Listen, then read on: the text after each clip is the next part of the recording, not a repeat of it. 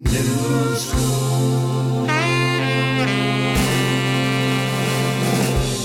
All right, welcome back to the Noobcast. Today I've got a good friend named John Good. John is the CEO and president of NAI Earl Furman, headquartered right here in Greenville. They're one of the largest commercial real estate firms in the Southeast, and they have at least 120 or so reps that go out and make it happen every day. So, John, thank you so much for joining us today. Oh, thank you for having me, John. Yeah, man. So why don't we start by, I know you've been with Earl Furman for a long time. Just tell us a little bit about the company, the history of the company, and kind of where you are today. Sure, happy to. Sure. So the company's really a combination of three or four main companies. Okay. That were all founded at different times. Okay. The original company, Earl Furman, was founded in '86 by Okay. Earl Furman. Yes. Here in town, Right. and then the NAI Columbia office was founded about 52 years ago. Wow. It was part of Edens and Avant, which Okay. ended up separating, and Edens went one way and the brokerage company went the other. And then in North Carolina, it was Piedmont Triad, NAI Piedmont Triad, which Okay. was about 50 years old as well. Okay. So all those companies, Earl Furman rolled those companies up into one company over a period of the last 15 years. Okay. To create this, very large commercial real estate brokerage and management company across the Carolinas. Okay.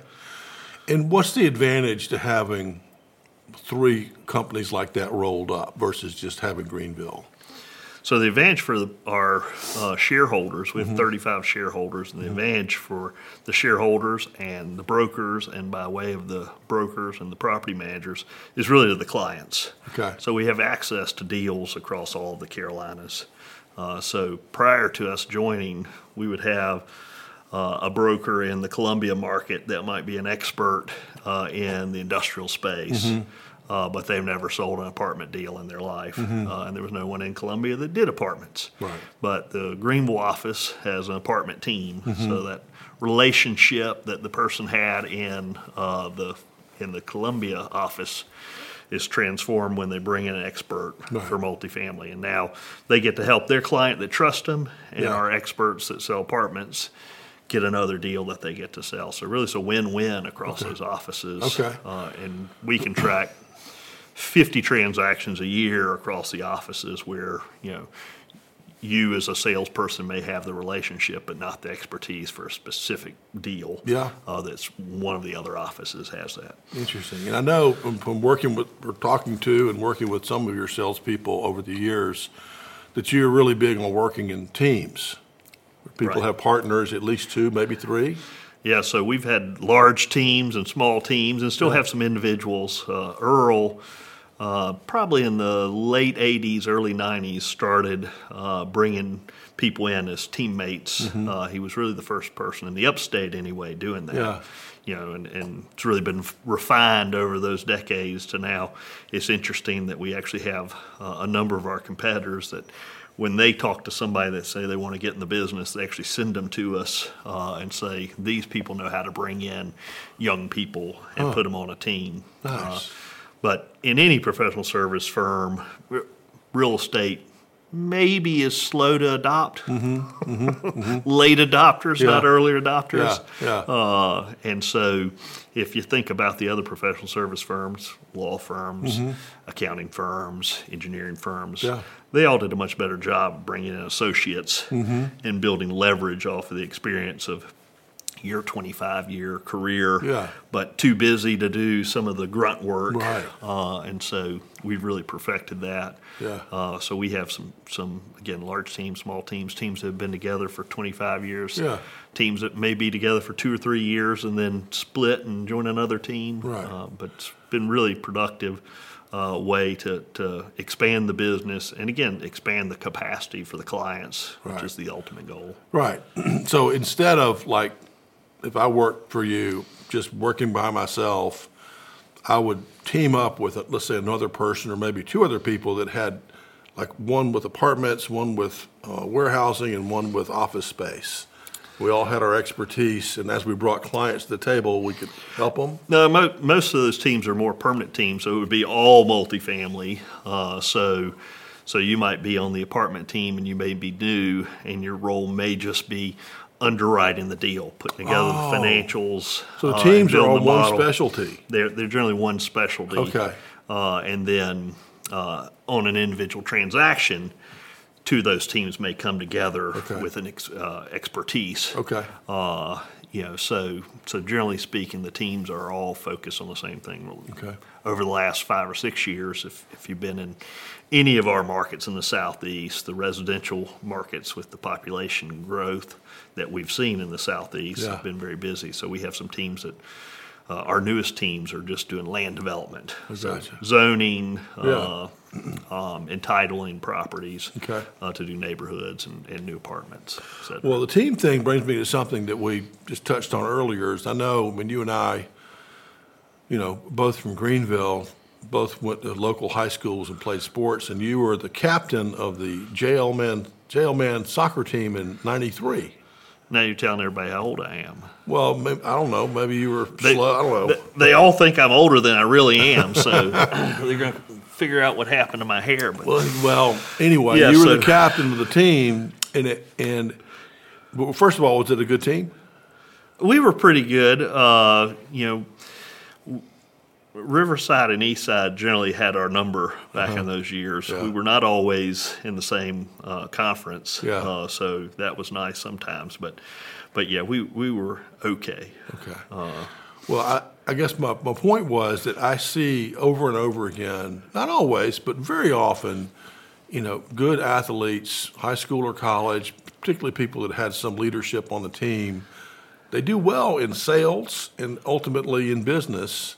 And I think it's because, we're too old to play soccer or basketball anymore, but we can keep competing at something, trying to break last year's record or be number one on the board or, whatever it is.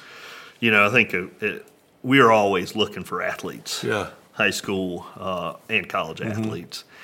And it's interesting when you find, and you can tell very quickly when you find an athlete that wants to excel more than his teammates, but still wants the team to win, versus an athlete who just wants to excel more than his teammates and doesn't care about the team. Right.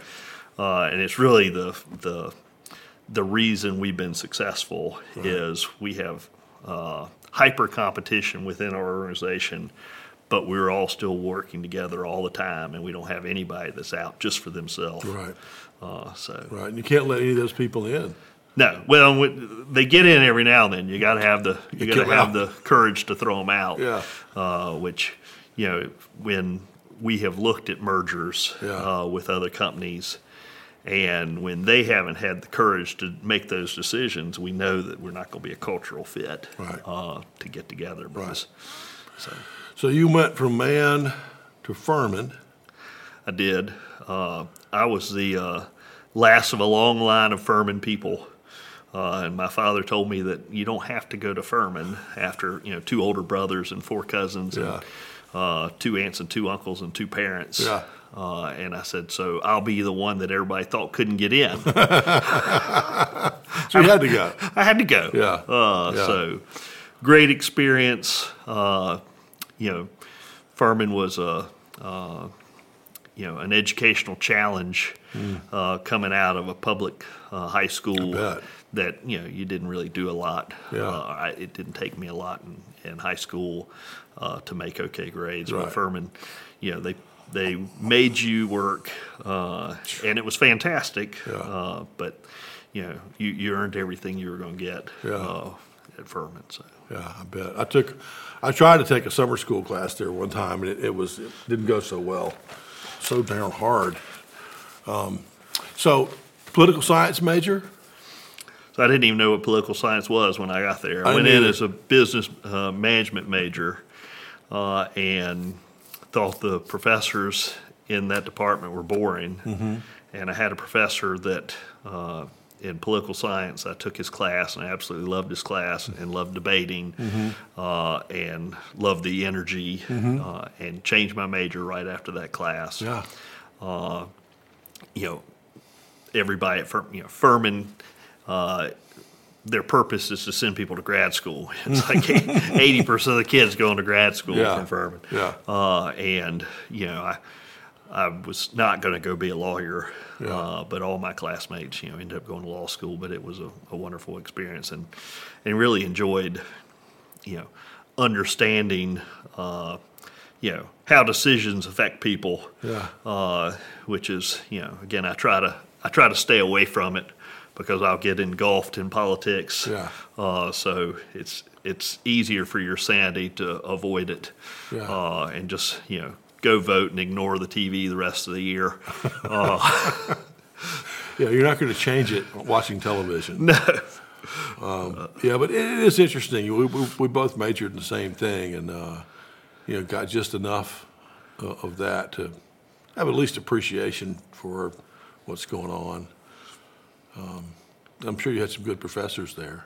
Some phenomenal professors. Yeah. So Don Acey was my first professor. That the reason I changed my major. Yeah. You know, and he was, you know, it's people can tell I'm from here when they hear me speak. You know, and Don's from North Andover, Massachusetts. So you know, he just enjoyed hearing me talk or making fun of the way I talked. Yeah.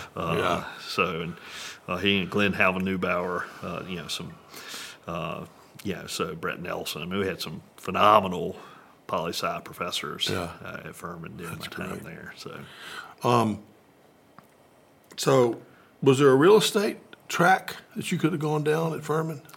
Not at Furman. So, my intent was always to be in the real estate business, but I was going to go. I want to go do something different and get rich, because you need a lot of money to be in the real estate business. To invest, Right. Yeah. And so I just want to be an investor. Yeah. I just wanted to sit on a beach and have someone send me a rent check and not do anything. Yeah. You know, be retired by the time I was 30 was the plan. Yeah.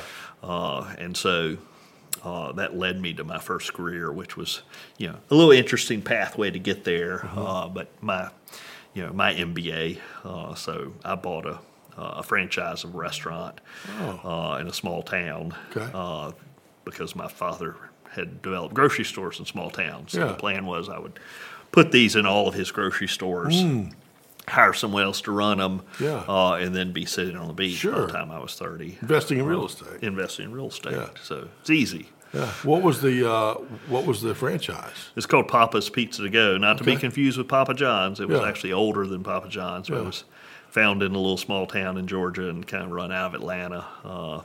It has since sold. There maybe were 35 of them left. My old restaurant is still there in North Georgia. I give you a lot of credit for trying, man. Well, it was successful. So I met someone who had 4. We borrowed all the money, so we borrowed $250,000 when I was 22 years old. You know, with his credit, me running it. And 2 years into it, we were about to pay it off. So I was going to be 24 years old, making a lot of money.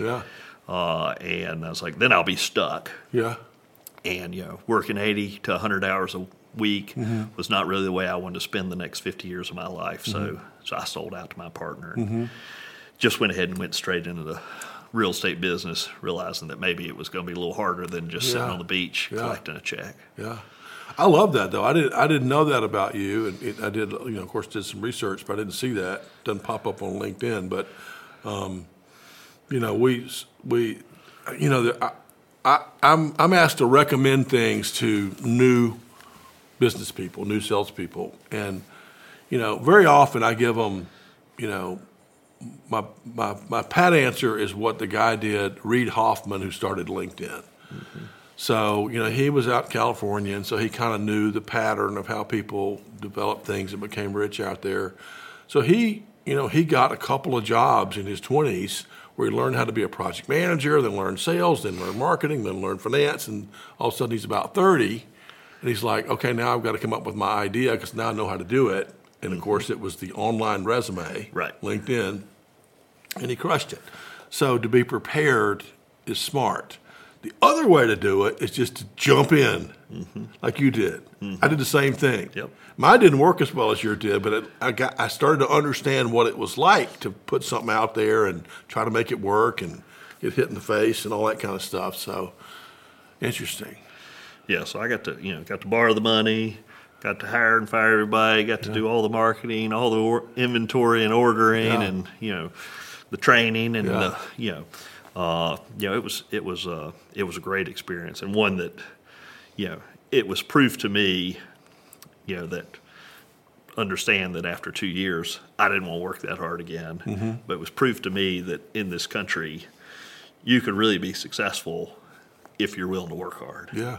Because that job didn't take anything other than hard work. Right. And common sense. And I made the mistakes on the people, with the staff. Yeah. But they turned over so quickly. Yeah. You had new staff, so you could be a new person. Right. In another month, they're all going to be gone. You're going to have new people. That's right. That's right. So you had that experience. I mean, again, probably the only person slinging pizza right out of Furman, too. There's no doubt about that. No doing that. Yeah, they're all going to law school. And you're doing what? Yeah. Yeah. So did you know Earl Furman? So Earl and I were fraternity brothers with 28 years in between us. Okay. And so he sat behind us at the Furman football games. Okay. And so I knew him from him sitting behind us because he had 2 kids that are a little bit older than me and 2 kids a little bit younger than me. Yeah. And the younger ones generally spilled their drinks on us, during the games. Yeah. So you knew him through Furman and through SAE. It's a good reason to join a fraternity and to go to the football games. That's right. To be social. Yep, no doubt. Yeah, interesting. Well, I know he left the Furman company to start his own company, and that would have been 86? 86. And then you joined in January 2000. 2000. And then 11 years later, after being outstanding broker, you took over. I was an okay broker. Okay? I was better than a lot, but I wasn't the best. You must have been pretty good. I was again, good at organizing things, not just my own deals. So. And what was your area of specialty? So I was an industrial broker and did a little bit of investment. With my dad's background, I did a little bit of land development, okay, and a little bit of investment, but mainly industrial. So I was calling on warehousers and manufacturers all day long, and trying to fill up big buildings and get people to develop more big buildings. And then in 2011, you got the opportunity to run the show. And I guess Earl wanted to go back and maybe not run the show anymore, and he wanted to.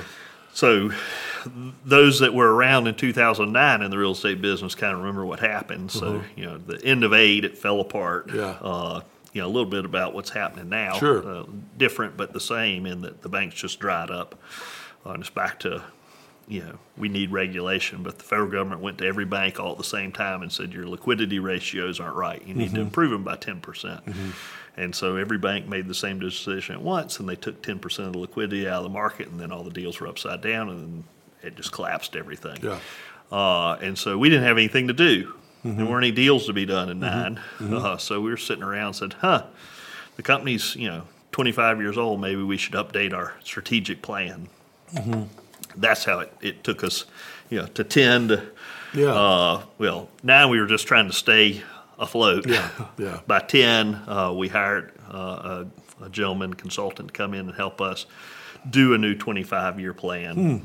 Through that process, Earl admitted that he hated being in charge. He liked doing deals and solving problems for clients. Not making sure the copiers were working and the lease wasn't about to. You'd think it's like the cobbler's shoes. Lease is coming up or whatever. And so out of that led a plan because I'd had no interest in running. I was like, I'm not going to take my mentor's job, number one, even if he says he doesn't want to do it. And there were several of us in my generation that were certainly capable of kind of taking the reins. But once all of them said no, we refused to do it. Here you go. I was like, okay, fine. So, well, you had it. Gosh, it's been 12 years now. 11 years. 11 years. 11 years. So 12, maybe. Yeah, coming up on 12.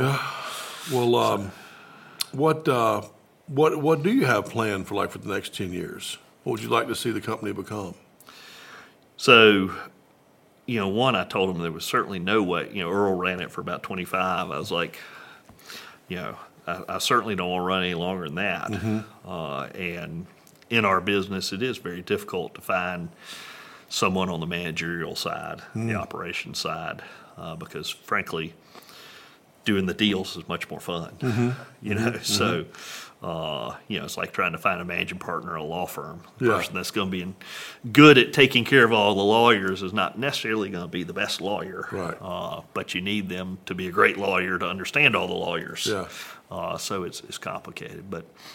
But for us, it's truly where's the growth going to happen, and all of our shared resources, say the Southeast, is going to continue to be the winner in the economy for another decade.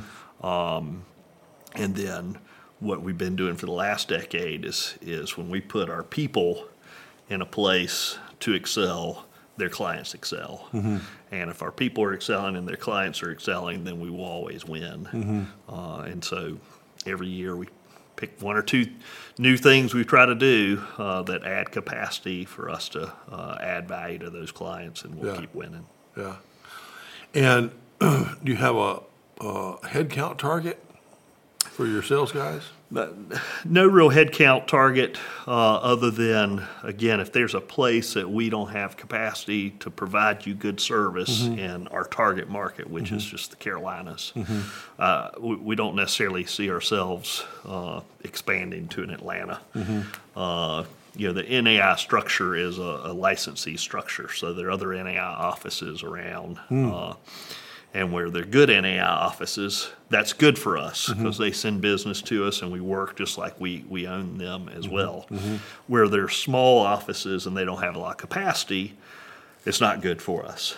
So if there's a smaller market that's kind of within our area that we can take over or they can join us and we can add more capacity, then we will do it. Okay. But we're not going to go out and we're not going to go out and borrow money and do all that. We're going to wait for that opportunity to come to us. I got it. So there's not enough money in it. Our structure is truly the reason we've been winning is because our structure is leaving the value in the salespeople's hands. The company is really just sharing a tiny little piece that then's owned by the 35 largest producers in the company. So it's really just a mutual shared services platform. That's great. And so just not too long ago, 2 years, year and a half, money was so plentiful and so cheap. And of course that changed in an instant. And now it's very expensive and hard to get, which means your customer is having a harder time doing deals, right? And so what kind of things are you doing to allow the deal flow to continue? Yeah, so, when banks complained for a decade about how low rates were, and then they doubled the rates, and then they don't want to loan the money out. And it's a double whammy for them because they're losing their deposits, which is back to their liquidity ratios. They can't loan anything when they lose deposits, so they have to pay more on their deposits, but then they're still scared to loan the money. It's really been an interesting time to watch it. So lots of things that can occur, and we're seeing a multitude of things. The first is we're seeing a tremendous amount of additional equity going into deals. So we are seeing deals that would have been 80% loan, 20% equity, that very quickly back October became a 60% debt and 40% equity. Those are even pushing to 50-50 now. A lot of that has to do with the debt coverage ratio, which is more not a financial show, but the coverage ratio in there with rates as high as they are, unless you put more equity into the deals. So we're seeing a lot more equity in the deals. But because the deal volume is slowing down, there's a lot more equity out there. A lot of the more local family office type investors is what we would talk about, have a tremendous amount of additional equity because the deal volume where they would normally invest that money has really dried up. So we have shifted from selling to the institutional owners to the family office owners, and using that equity to close more deals. Because they have cash. They have cash, and then the sellers that need to sell, to keep their opportunities open, we're now seeing a reasonable amount of owner financing. Of course, much more difficult unless people own things outright. Right. But we're seeing a pretty significant increase in owner finance deals, which is very interesting. And it's fun for us to see, and again, this just goes back to, by, a little bit of a, antagonistic view that I have, and that, people push markets up and down to make money off of it. And it's just the reality of what it is. And so when markets go up and down, there's a lot of money to be made. It's not necessarily always by Main Street, but you have a time right now where major institutional owners are dumping assets. They're exiting office space, rapidly because they're like, oh, people aren't going to come back to work. And that's the case. They are not wrong in a lot of markets. But in a lot of our markets, smaller markets that don't have a lot of office space, don't have a lot of national owners, the owners are local engineers and attorneys and insurance agents and things like that. Those folks see the value of being together. The call center space, different story. But if you're trying to build something together, and you're trying to do it just through a computer screen, we don't think it's very effective. And so in a lot of our markets, we're seeing office buildings being walked away from institutional people. And so local investors that have the money can come in, pick those things up, re-tenant those. And eventually the institutional people, because again, they've got to spend their money somewhere. So in 3 years, they'll be right back. And they'll say, oh, we made a mistake. And they'll buy stuff back. And there's money to be made. So there is certainly great opportunity happening in a market that's tough. Wonderful. That's good news. I know you guys will figure it all out too, all the angles. I love that. There's no, there's nothing that a creative mind can't solve. Right. And that's the best thing about our business is there are a million ways to do every single transaction, and a lot of them will get you to the same result. Right. So. Yeah. There's not just one way either, right? Yeah. Cool. Give us some advice. We've seen a lot of salespeople, young salespeople, people coming out of school. What are some of the attributes of the ones who do real well in your business? I think that my last comment is kind of our goal when we find somebody is to maintain in our brain, which is really hard for leaders to do, that you're not going to sell the way I could sell something. Because I've got to use my strengths and you've got to use your strengths. If I try to do something the way you're going to do it, or vice versa, we're bound to fail. It's very difficult to teach that innate personality and transcribe that. So our goal is to try to find people and help them figure out what they're best at. It may be that they're a real low pressure, facts-based salesperson. Versus an emotional salesperson, and so you can be successful a multitude of ways. So we're looking for someone who's willing to learn their best way, and then the things we're looking for. It's when you take away the fear, then it's really easy for a salesperson to succeed. And if you can't take away their fear, if they're just afraid. They're never going. Never going to get there. You've got to have the confidence that what you're doing is not really trying to sell something. Right. Earl would say you're never going to sell anybody anything. You never convince anybody to do something that they don't want to do. Right. You're just trying to make sure you're explaining to them where the market is and giving them all the options so they get to make a decision on their own. And I think that's really was his hallmark of how he got to be to the level of success that he's had. That's a good way to put it. And people that are new to sales or looking at sales from the outside, they still think that we're selling people stuff. Right. And we're clever or we're pushy or whatever. And it's trying to, if we can just talk to enough people that will tell us what their problems are, what their opportunities look like, and we'll just see if we can help them. Right.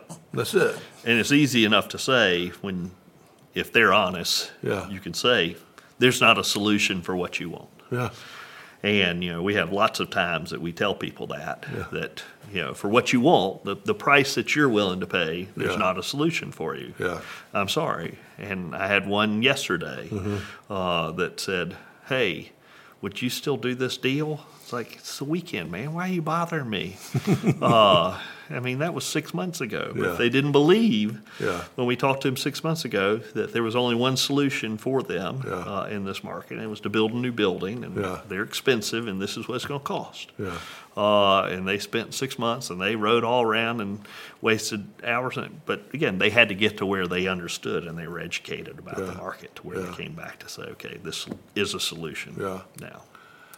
Have you helped people develop any of these little pockets around Greenville that are like the place on the river that Drew Parker did, and there's Hampton Station, and have you helped with those? So we've done a lot of, it's interesting. Earl, those people, there'll be a lot of people that see this that know Earl. There'll be a lot of them that don't.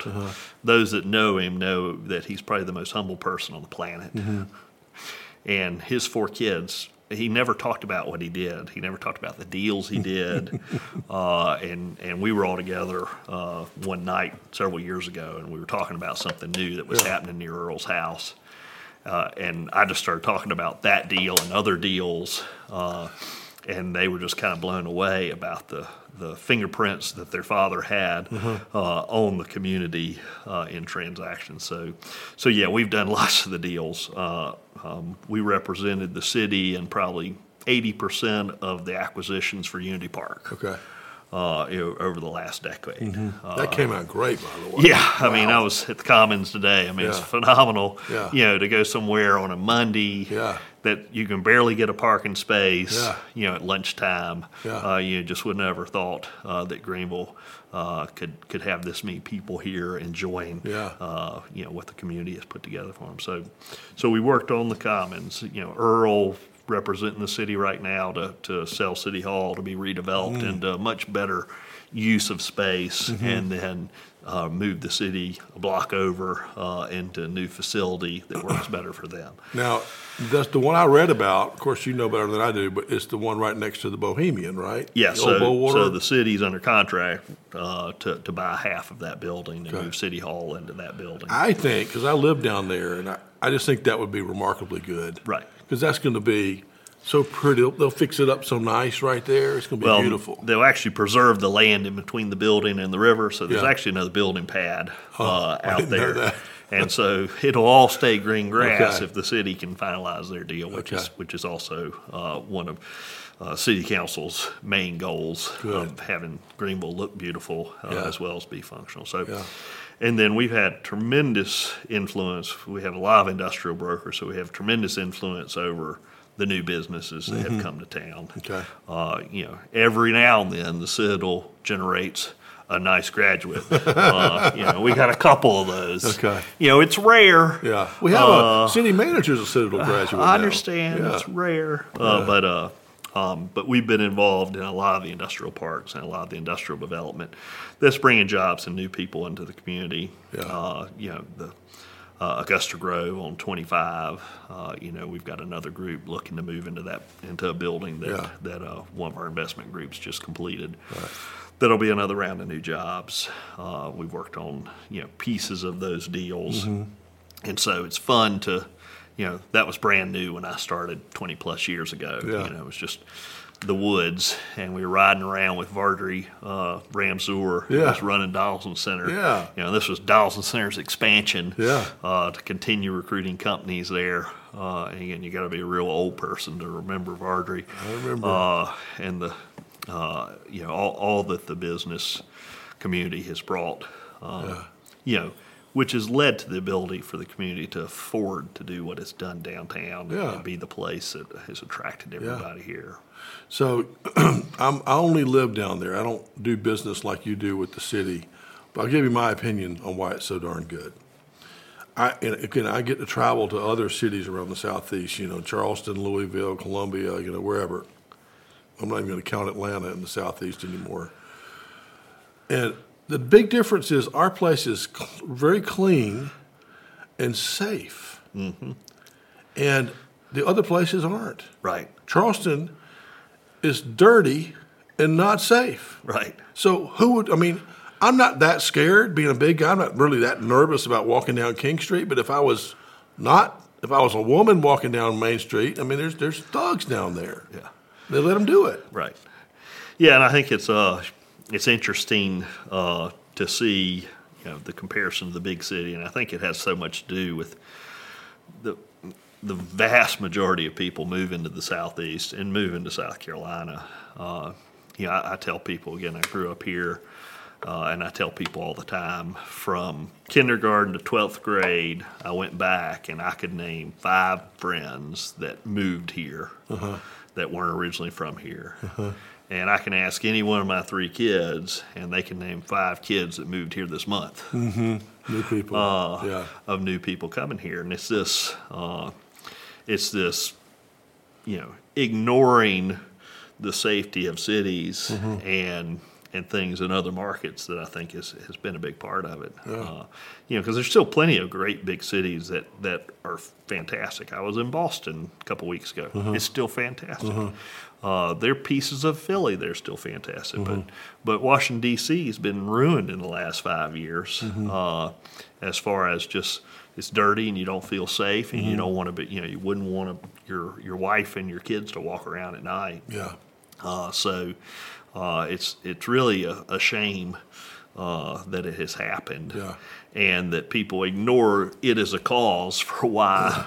San Francisco, was a phenomenal place to go. It was the best. 15 years ago, even 10 years ago. Yeah. We had some of our most favorite vacations, my wife and I did, and we never took our kids there. They were still too little to enjoy it then when we used to go. And now they'd be like, why did you bring us here? It's terrible. Right. Well, I agree. So my top 2 things for Greenville are the safety and the cleanliness. And then, people point to the Main Street and the waterfall. I'm like, I love all that, but there's plenty of other places that have a great Main Street in a feature. Right. But you have to have the other 2 to have people flocking here. Right. It's unreal. Can you describe, for the sake of the salespeople who want to do big deals, can you describe like one of your biggest deals ever, how you did it? Again, the biggest deals generally end up being, they take a real long time. Yeah. We had a big deal last year in Columbia that Tom Bow-Milliken, Tom's been in the business maybe 55 years. Wow. And it was a large land deal for the county to bring in economic development opportunities. And that deal, Tom started on 20 years before. Wow. So it takes a long time. Yeah. I sold the land for Fluor, a long time ago. Everybody there got mad at me, which sometimes happens. But Fluor was tired of owning the walking trail, so they had 26 acres next to the campus that had a walking trail on it. That's now an apartment complex. Okay. That took 5 years to do that for Fluor. Wow. Just zoning and all the other kind of things. And who things. would be mad at you about that? The employees at Fluor, they lost their walking trail. Well, they should talk to the CEO of Fluor, right? Not you. Right. So they lost their track. But a lot of our transactions, we were involved in putting together the site where Project One is that Bob Hughes ended up finishing, which he did a fantastic job on that. Yes, beautiful. But if you remember, that block, was the former Woolworth and a couple other, really underutilized vacant buildings Yeah. and one or two open. And you remember the bridge. There used to be a building over the square Yes. that was empty, Yeah. that wasn't hooked to anything. We're like, who owns this thing? Well, I never knew what that thing was for. Yeah, it was crazy. Yeah. There was title questions literally to who actually owned it because it was in an air right space over the city's property. But so we started assembling that in 2002 or 2003 and didn't finish until through the 2008-2009 downturn. Yeah. Which again led to Bob coming in, and we put together the first couple tenants in Tower 1, along with Bob, who brought Clemson as the anchor. So that was a fun deal. We had a client that we represented that opened the first business on Pendleton Street, which is now Main Street. They changed the name. Okay. It used to be Pendleton Street at the Army-Navy store, which is now gone. Yeah. And they changed that to Main Street and carried that all the way up to the current Pendleton Street. Okay. That was in probably 2000, 2001. But when we opened the spa at the West End, she was the first new business to open on that stretch of Main Street in 30 years. Yeah. When Knox was there for the ribbon cutting, next door to that, there were two liquor stores, 2 doors apart on Pendleton Street. To give you an idea. And again, the baseball stadium wasn't there. Yeah.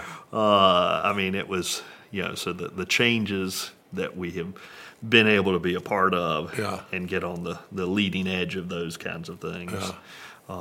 Really been fun to watch, the connection of Main Street to Augusta Road. I mean, Augusta Road always went there, but there was this zone of no development.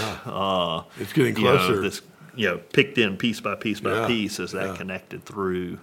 Has really been exciting. The exciting things that, I was on the Housing Authority Board that Nancy Whitworth asked me to be on, and so obviously I credit Nancy with as much as anything for the city, so I was happy to do it, and that was near and dear to my heart. But 10 years is a long time to be involved. But we rebuilt the entire housing stock of the Housing Authority during that 10-year period and expanded the units along with the new units where Scott Towers used to be. Right. And Well, it's interesting, for the sake of the listeners, all the big deals take a while. Oh, I mean, do anything significant takes a while. And if it looks like it's going to be a really fast big deal, there's probably something wrong with it. But, I read the book on the Tommy White's book, which I'm sure you read. Oh, yeah.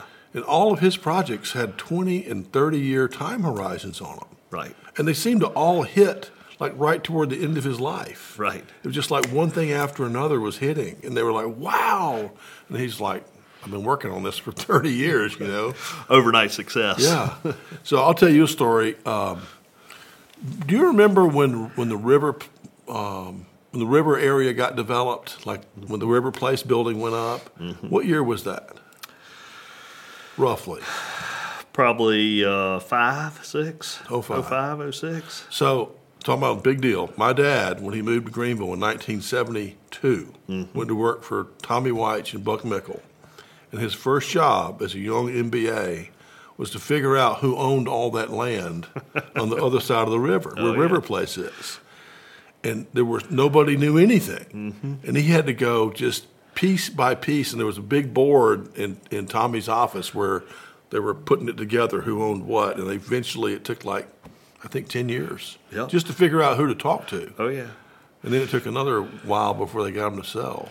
Well, I was, so our Greensboro and Burlington, North Carolina offices, when you go to these other markets, Greenville is held up as a shining example of success so many places in the Southeast. And it's fun to find those people and talk to them about, they ask, well, what'd you do? What'd you do? Like I did it all myself, We just made a decision and overnight success. Yeah. And I have to remind them, especially in Greensboro, about the bridge.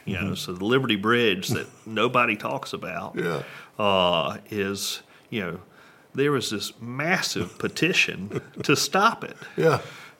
all the business owners on that end of Main Street Yeah. signed a petition, said we don't want this to happen because we were going to have to drive an extra block around when they tore out the Camperdown Bridge. I mean, it was like 2,500 signatures. Yeah. And the city council at the time and the city manager at the time had the courage to do it. And they weren't worried about getting reelected. They were worried about a 25-year plan rather than a 2 to 3 year plan. Right. I mean, and the articles in the paper, I mean, you can go back and pull up the articles and the op-eds and editorials about we're going to spend millions of dollars on a park. Yeah. How crazy would that be rather than all these other problems with Right. roads that we have? We're going to tear down a bridge when we need new bridges. And it was really interesting. And I think it's the answer to it's if you can have a 25-year view Yeah. versus a 3-year view, Yeah. you can really do special things, but you still have to be able to make a tough decision Yeah. when other people are afraid to make tough decisions. Right. And wouldn't you say that's one of Knox White's real attributes is the longer term view on things? Knox wants to do something, and he says, this is going to be my legacy. And as soon as he does it, he finds another one. Right. And he's like, this is going to be my legacy. Yeah. And he finds another one, Right. which is amazing because he's left multiple legacies already. It's been amazing. Because, he pours the passion into each one Yeah. that's difficult. Yeah. I mean, Unity Park, 70% of council didn't want to have anything to do with it. And they were still buying stuff over there. Yeah. Yeah. So, Well, he's been a big part of it, man. It's been awesome. Do you have any other lessons learned or advice for young sales reps? I think advice is certainly understanding, and it's advice in life. The tough decision, the easy decision's always the short-term decision. If I'm going to get skinny, I immediately know that I can't eat something I want. I got to make the tough decision. Right. If I want to be successful, I may have to give something up and work a little harder. Yeah. So I think the tough decision is generally the right decision Right. in this world, and we like to take it easy. Yeah. So That's a good one. And then in terms of favorites, give us your favorite book. I got a bunch of so my parents both started out as teachers, and so the deal in our house was you could stay up as late as you wanted so long as you're reading I like in your it. room. So Yeah. I've got a lot of favorites. I love Rich Dad Poor Dad. It's a great book.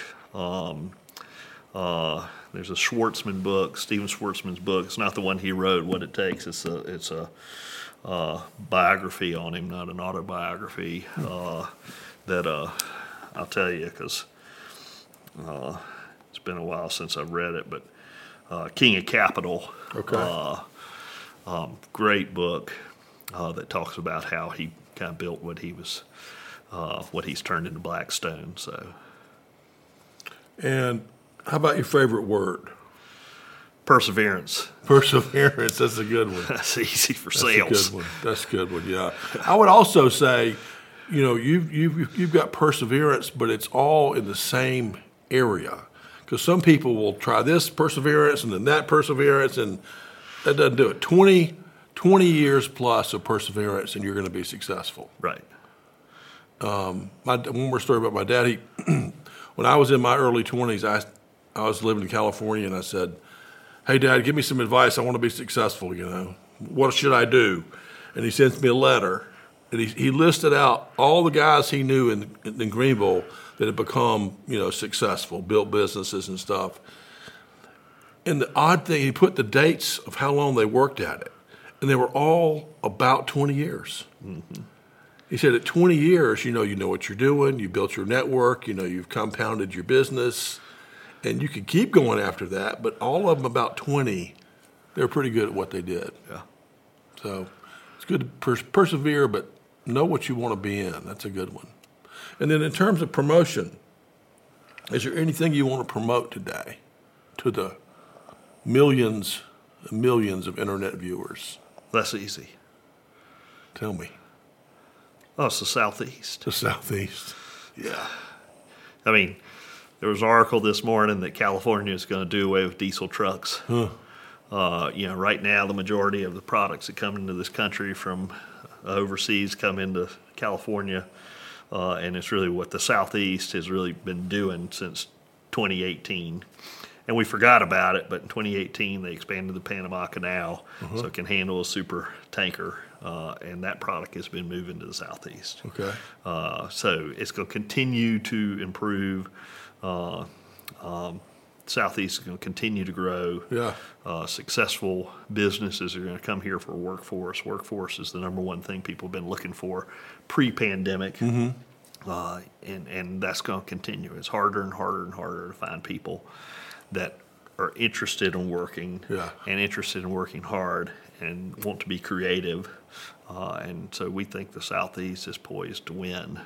So we're promoting the Southeast. Well, I'm with you.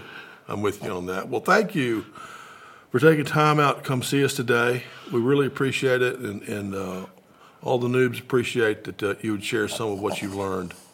Excellent. So thank you. It's been a pleasure. Yes, Thank sir. you, John. Thank you. All right.